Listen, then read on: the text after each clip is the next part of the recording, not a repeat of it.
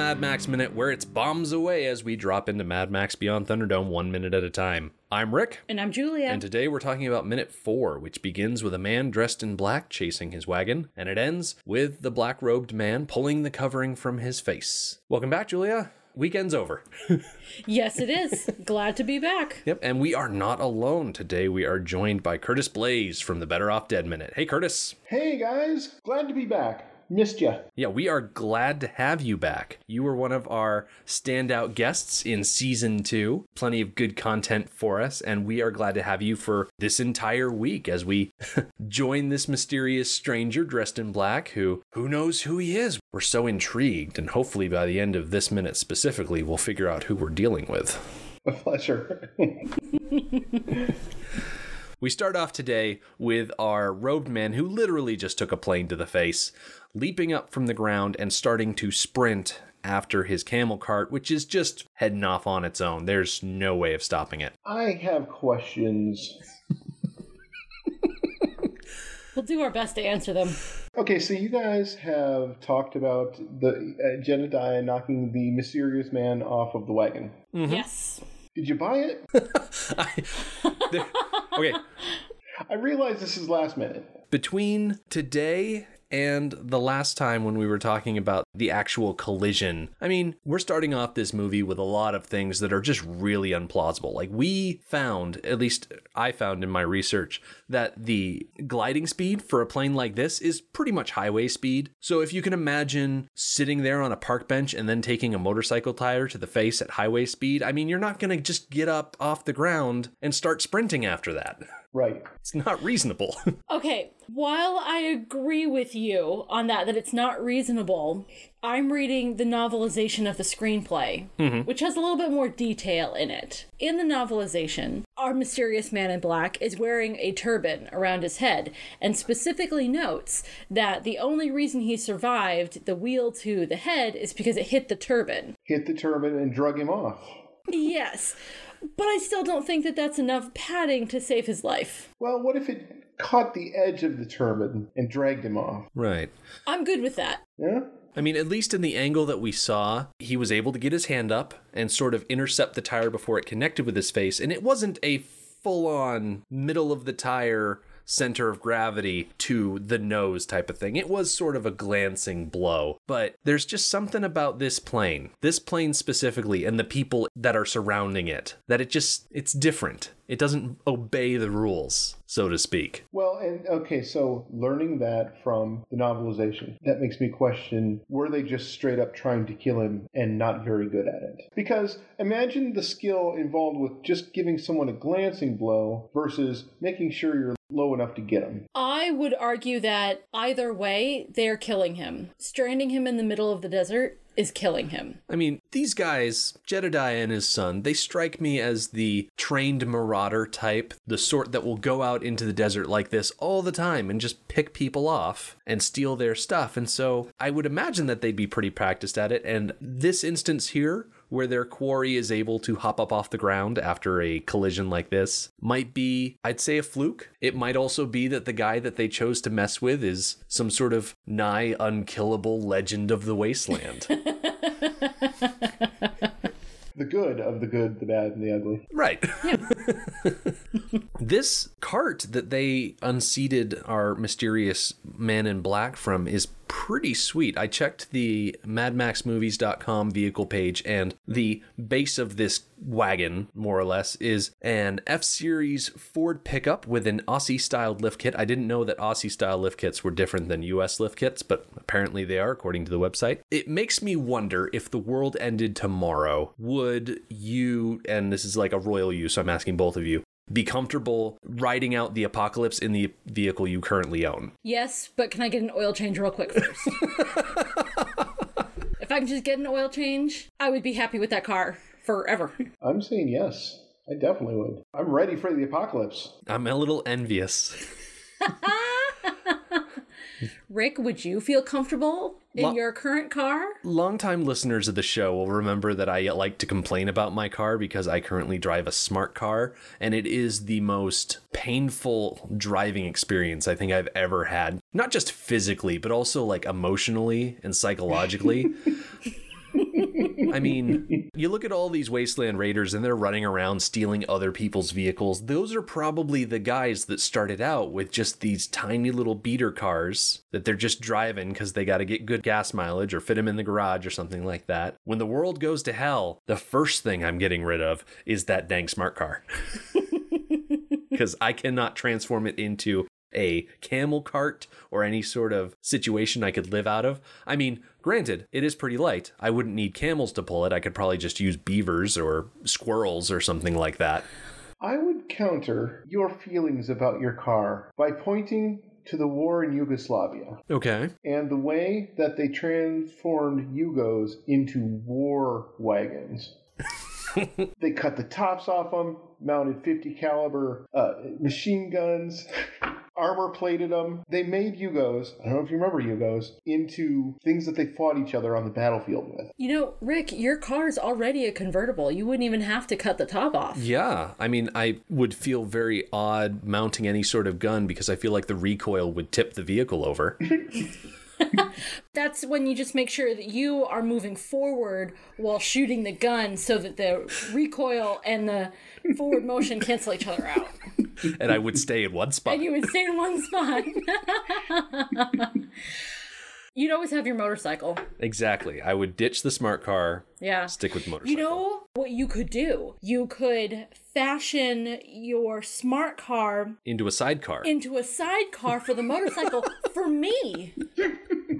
I like it. Yeah, I like it too. Speaking of animals pulling vehicles, these camels, I didn't realize this before, but there are actually two types of camels, the two-humped and the single-humped variety. The single-humped variety is the kind that we see here, and those are called dromedaries. And according to a forum post that I found on draftanimalpower.org, camels are not only stronger, but they have more stamina than mules and bullocks, which is the Aussie name for oxen. That jives with my knowledge of camels. Yeah. Me too. What's the native camel situation like in Australia? We actually got to talk about that a little bit when we first got to the compound back in Road Warrior.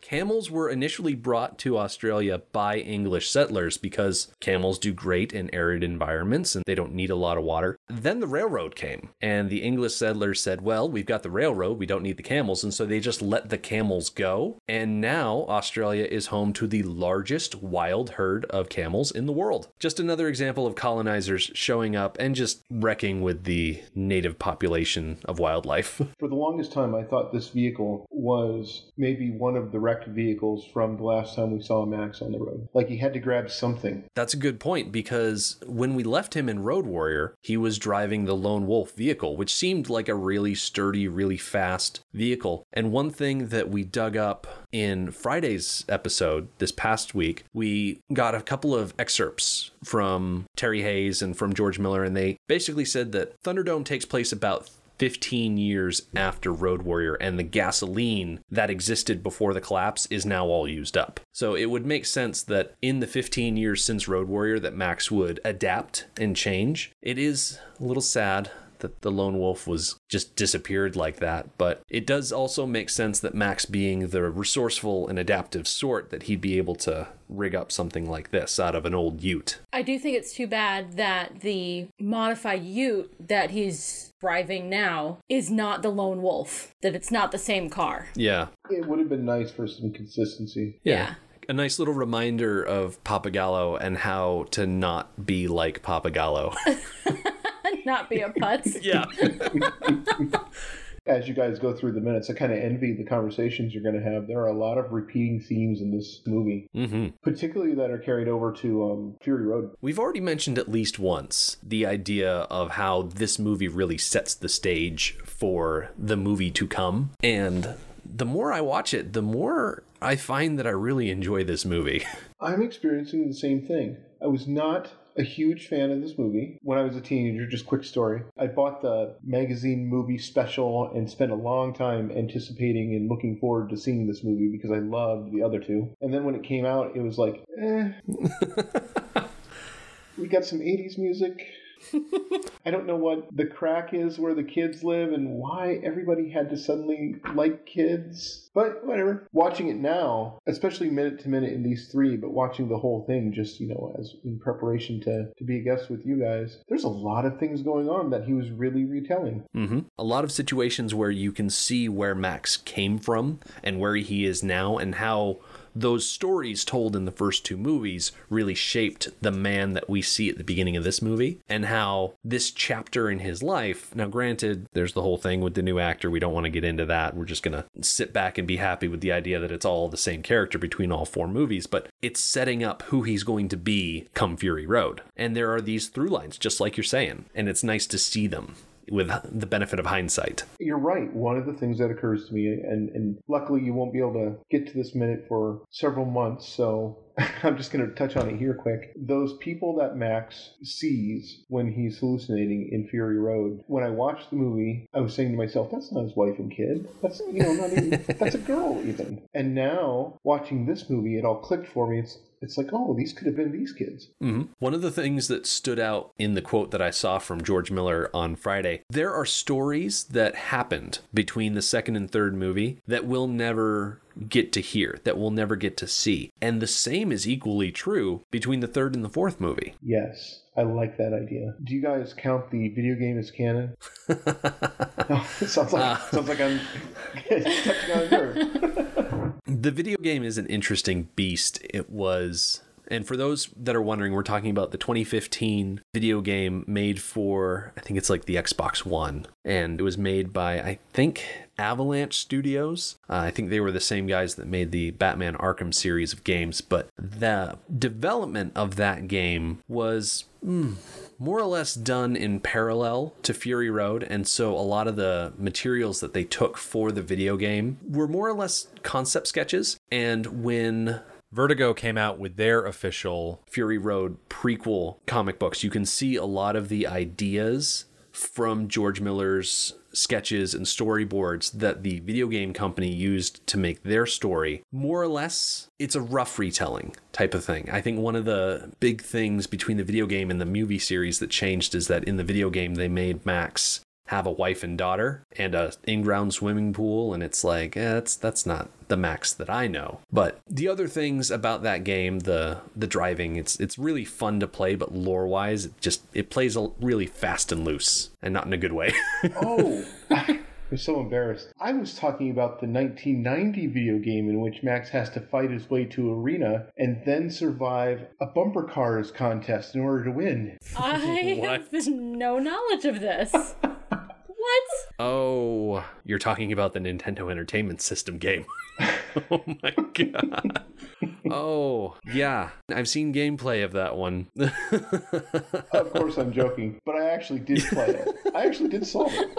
The cursory search I've done of it, apparently you can play through it in about half an hour. It's terrible. It's unplayable. It's so bad. I do appreciate you letting me go off on that tangent about the 2015 game, though. No, I'm kidding. I was talking about that game. I didn't want Max to flash back to the memory of when he was playing bumper cars with the final boss. Hey, so we're kind of getting away from it a little bit, jumping back into the movie. The part where Jedediah jumps onto the wagon. Oh, yeah. Again, we're talking about something cruising along at highway speed, and he falls off and lands on a chair. When I saw that with Jedediah telling Jedediah Jr. to go straight home, and Jedediah Jr. is all gung-ho for it, and then he climbs out of the cockpit. I never got to fly anything cool when I was a kid. The most I got to do was drive my grandpa's pickup truck on the dump road. I didn't even get to do that. When I was Jedediah's age, I was sitting on Dad's lap driving down the road. For real. See, I grew up in the suburbs. You don't get to do anything cool in the suburbs. What really boggles my mind here is the fact that Jedediah Jr. is able to so easily fly this plane, because one thing that I often forget about planes is that it's not just the control stick. You've also got pedals that control your rudders and whatnot. And so what kind of situation does Jedediah Jr. have here? Does he have blocks on the bottom of his feet like Short Round in the beginning of Temple of Doom? That wouldn't surprise me. No, it wouldn't surprise me at all. You know, he's been probably flying since he was old enough to figure it out, to know what it was. He might be 8 or 9 here, and I bet he's been flying since he was 5. Yeah, that makes sense. I'll bet that cockpit and that seat that he's sitting in is specially designed to accommodate his size and allow him to fly. The notes did say that this plane was highly modified. That seems about right. Do you know what it's based on? It seems to have propellers that are on top of the wing. Am I looking at that right? I think it's got a propeller in the front. It's based on a Transavia PL-12 Airtuck. Okay. Yeah, it's just an odd little cargo plane that they didn't make too many of. But like you said, Jedediah goes out on the wing, and Jedediah Jr. is flying it, I guess, about as level as he can, and then yells bombs away, and Jedediah jumps from the airplane wing. Are we supposed to take from that Jedediah Jr. is making the call on when he should jump? It's one of those father-son activities. Just building trust between the two of them. Yeah. This whole thing does seem very practiced. Like, I'm sure they have done this probably dozens of times before. Yeah. Even if they've done it dozens of times, I'm not telling my son, go straight home, son. I'm saying, you come back and make sure that I made it. Right. I don't want to be laying in the middle of the breakaways with a broken leg because I missed. Right. Yeah. I mean, we can tell by the way he hits that wagon that it's not a very soft landing. He hits that bench and he yells, Christ, because A, he's defying the laws of physics here, and B, he's also just straight up jumping from the wing of an airplane. And like I mentioned before, it's at this point that I'm like, okay, maybe this movie is a little more goofy than the other two. Right. Maybe. Yeah. Starting to get my suspicions here. When I first watched it, when it came out in 1985, I was, what would I have been, 14. I bought it then. When I was 14, I was like, yep, jumped off, that's fine. It's only my cynical adult brain that looks at this and goes, come on. Right. This is definitely a situation where Bruce Spence's height would come in handy because his feet are going to hit that wagon and he's got more leg length to decelerate his torso. And as we all know, the longer time you have to decelerate yourself, the less injury you're going to sustain. I don't think it works that way, but it sounds good. It sounds good. Yeah. Man, I don't know. Hey, the hats they're wearing. Pith helmets? Is that what they're called? Yeah. And not just regular pith helmets, but I mentioned they've got the little motorized fan in the brim. And the fans seem to be working. Now, I did not notice that. Well, I can't make out an individual blade, which leads me to believe that it's either running and blurred or has no blades. There are solar-powered pith helmets, but I don't know if they'd still be functioning in a post-apocalypse. I imagine that the solar-powered variety would be the only kind of pith helmet to still be working in a post-apocalypse, because, I mean, where are you going to find double A's? Right? Who's making those? Certainly not Duracell. That bunny has stopped a long time ago. You've got the Citadel, you've got the Bullet Farm, you've got Gas Town, you've got Bar Town, and you've got the Battery Town. Now, Jedediah Jr. flying this plane, he's pretty young. Julia, you looked up something about young pilots, right? Yes, and I was actually a little bit disappointed by what I found. The youngest licensed aviator that I could find was a man by the name of Farnham Thayer Fish. He was 15 years old when he was licensed as a pilot back in 1912. Doing quick math in my head. So yeah, about 1912, he was a licensed pilot, and I'm a little disappointed that he was still 15. I was hoping for something dramatic. Like 10 or something? Honestly, yeah. I was hoping for like a 10 to 12-year-old flying a plane across the United States or something like that. But not that 15 isn't impressive. It is. 15 is impressive because they gave him a license or something like that. It's not like he's flying amateur. Like, when we see the Airtuck flying over our mysterious man in black towards the wagon before Jedediah jumps off the wing, he's keeping it fairly level, but he's also rocking back and forth a little bit, and especially later on in this minute when he's flying away for a final time, he's rocking quite a bit. So those little 8-year-old hands probably could use a little bit more growing before they can really hold it steady. Yeah. That is not how I interpreted it. I interpret it as him deliberately waving at his dad as he drives by. Oh, see, that's cute. That's adorable. I like that. Well, that's how you wave when you're flying a plane. That's a thing. Yeah. They used to do that on flybys when we were on the ship in the Navy. Nice. So something that I couldn't quantify was kind of the same thing with tractors. Families who have a tractor as part of their livelihood, the kids learn to drive a tractor and work the land pretty early. I can attest to that. Yes. And so I wonder if it's the same thing with planes. If it's part of your family's livelihood, how young do you get in the cockpit and get to work? Well, I don't know if it's necessarily a family thing with planes. It might be, but I definitely think it would be a family thing for marauders in the wasteland. Right. I mean, kids got to start earning their keep. Right. For instance, my kid knows how to run a camera at 10 years old. He knows the exposure triangle, etc., because, that's what I do, and so he knows that from me. Getting back to this minute, Jedediah grabs the reins, starts driving the wagon away. Does it still count as Grand Theft Auto if the car's been converted into a wagon? Yes. I thought Grand Theft was determined by the value. But those camels are pretty valuable. That's true. Right. That's true. Is it Grand Theft Auto if there's no title to the vehicle? It's a good There's point. no proof of ownership. I mean, possession is 9/10 of the law. Especially in post-apocalypse where there's no paper records anymore. Mm-hmm. Theft, though, is deliberately denying someone use of their property. It's true. So I'm going to go with yes, it is Grand Theft Auto. Okay. Because while the vehicle itself isn't worth much, the package as a whole is, and it's also worth everything to Max. And despite how fast our mysterious man in black is running, he cannot catch up to it. But all is not entirely lost because, as we see, there's a view from the back of the wagon and there is a monkey in the back of the wagon just pawing around, and he starts messing around with things. I should correct myself, though. The monkey is not a he, the monkey is a she. I found an excerpt from the book Miller and Max by Luke Buckmaster, which I think, do we have it sitting over there on the We do. bookshelf there? Yes, we do. Yeah, there we go. So in the section where they're talking about the monkey, this is what they say. A slightly better-mannered but still erratic cast member was the crab-eating macaw monkey named Sally Ann. She is introduced when Max is stranded in the desert and about to discover the children at the crack in the earth. The problem with Sally Ann was not that she had no idea how film set worked, but quite the opposite. She developed an understanding of what was going on, then intentionally and strategically violated protocol. The book continues. Sally picked up fairly quickly the whole routine of filmmaking and would be quite well behaved, co-writer Terry Hayes later recalled. Before the first assistant director said turnover, the signal to begin rolling the camera and audio. As soon as the first said turnover, Sally refused to do what was required. Sally's version of acting was to jump up and down on the spot endlessly. A freshly formed monkey unit had to stand by and film Sally until Sally, by good fortune, did something that would cut into the film.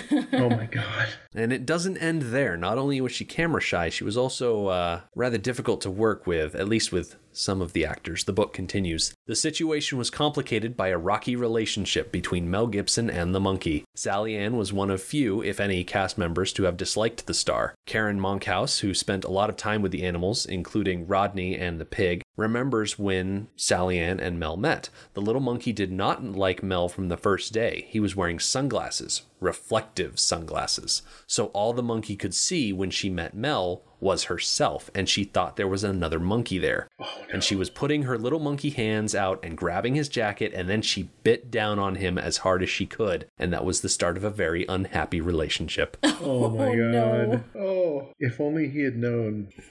To take off the mirrored sunglasses, yes. I've got a confession. The reason I wanted this minute, it is the pivotal minute in Max's life. Mm-hmm. If it were not for this monkey strategically throwing that whistle off of the back of the wagon, the whistle and the Geiger counter, apparently, nothing else in this movie would have happened.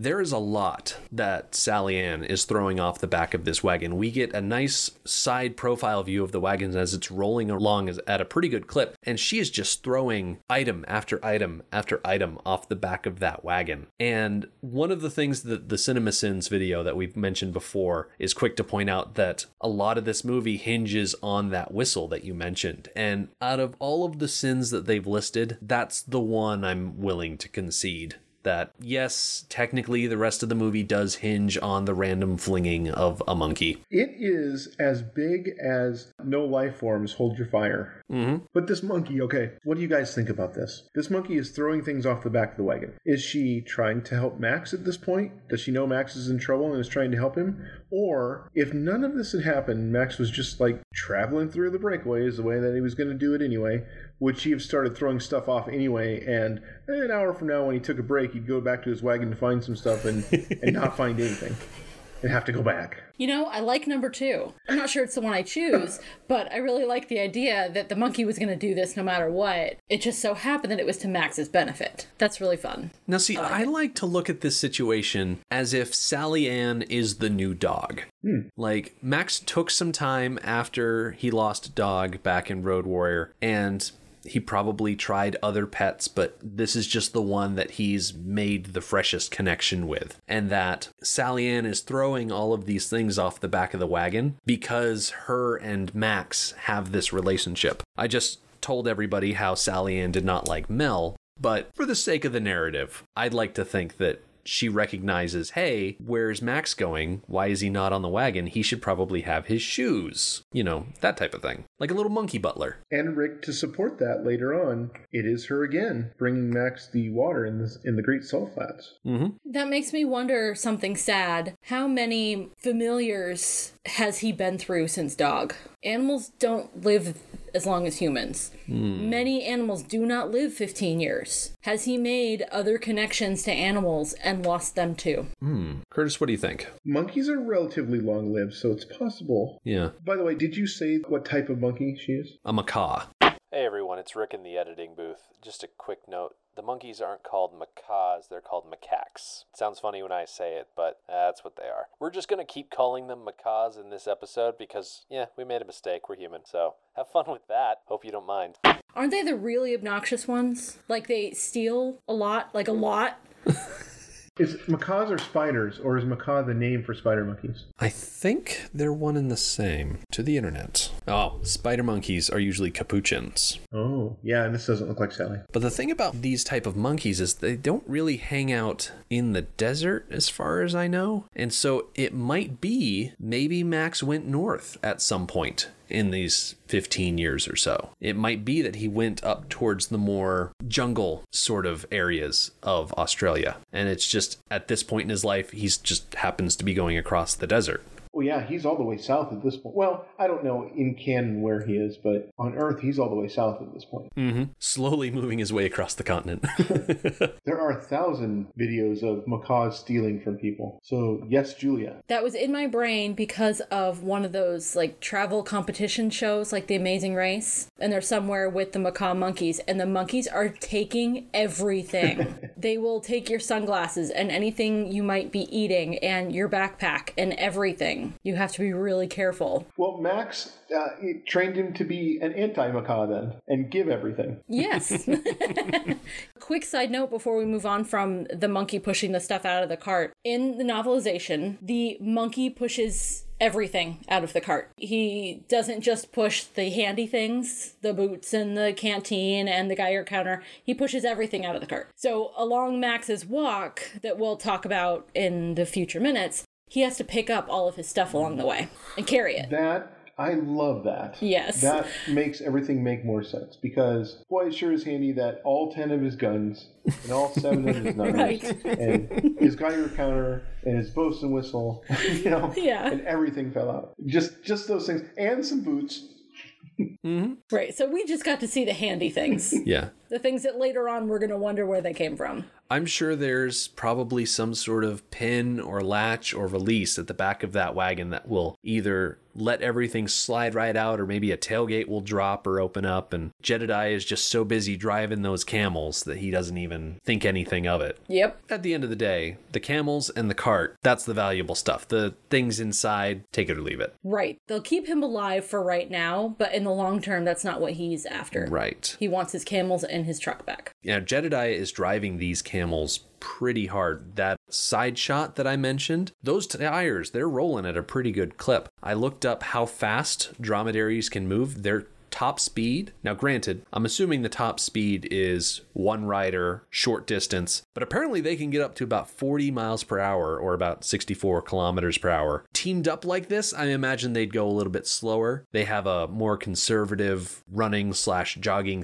of about 9 to 12 miles per hour, or like 14 to 19 kilometers per hour. In theory, if the Man in Black were like Usain Bolt, he'd be able to catch up to this wagon. But being at the disadvantage he is, starting on his back and having to run to catch up, he probably would have had a really tough time of it, especially being barefoot. Still, when he gets up, he's, I estimate, about 50 yards away from his wagon at that point. And then we cut to Jedediah and Junior, and then we cut back, and now he's like 100, 150 yards behind. And this is before they're being driven.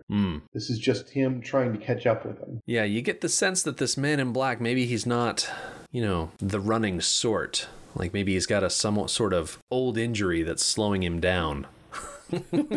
Perhaps. We might as well stop beating around the bush like we've been doing for the last 2 minutes. The Man in Black gets to the top of a crest and he rips that covering off of his face, and it's Max, our hero. What? Really? Shock and awe, surprising absolutely no one. I mean, you can try and keep up a facade, but, I wasn't going to do it for any more than 2 minutes. It's nice to see him after all of this time. I mean, his hair's a little bit longer and his outfit is definitely a bit more flowy. I want to talk about that when we start up next minute. I don't want to get into his wardrobe just yet, but it's nice to see that he's not wearing that big old clunky knee brace anymore. I was going to talk about that, but we didn't see that until the next minute. No knee brace. Exactly. Yeah, we'll jump on it tomorrow. Yeah. I think one last thing. Right now, I am drawing a blank. I can't remember how Road Warrior started. Did it start with a dramatic reveal of Mel Gibson? No, it was a zoom out of the air intake on the front of the Interceptor, and it was just Max sitting behind the wheel. Okay. It wasn't any sort of cloak and dagger like the first movie where we don't see his face for 5-10 minutes. Oh, okay. Because it does seem this movie has that in common with Mad Max 79, where it teases us with his actions for a minute or two and then reveals his glorious Mel Gibson face to us. Boy, it is just a spaghetti western. Absolutely. I think this might be, out of the 3 movies we've seen, because there's no opening chase, because there's no opening montage, this might be the fastest that we get the Mel Gibson reveal. Yeah. They paid him $1 million to be in this movie. You want to get him on screen as much as possible to make that investment worth it. Yes, you do. Well, and at the time, Mad Max was kind of a phenomenon. Mel Gibson was named the sexiest man in the world. And then they gave him long, luxurious hair. Yeah. And kind of gray at the temples. Julia, you don't seem so sure. Yeah, I'm really not into the long hair mane thing. I prefer him once he gets a haircut halfway into the movie. I don't really know anything about you personally, but had you been dating age in 1985, that was kind of a thing. We long-haired gentlemen were in demand. Perhaps. I was think definitely not of dating age.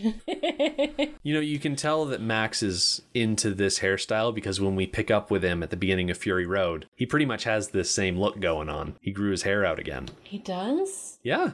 Oh, you'll find out. It has been a long time since I've seen Fury Road. Right. That's one of the things I envy about you guys doing this movie, because it fits in with Fury Road so much. There's even the scene where they're cutting the hair off and then stealing it from him as it gets cut off, where there's a kid grabbing the hair away when he gets to the crack.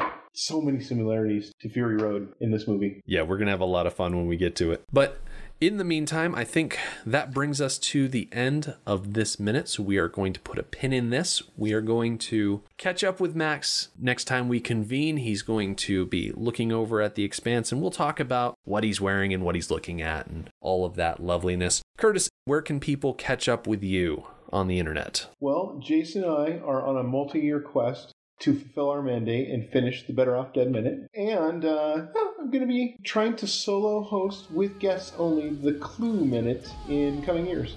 Hopefully this year. That sounds like a lot of fun. Yep. It's going to be. Yep, we are definitely looking forward to that one.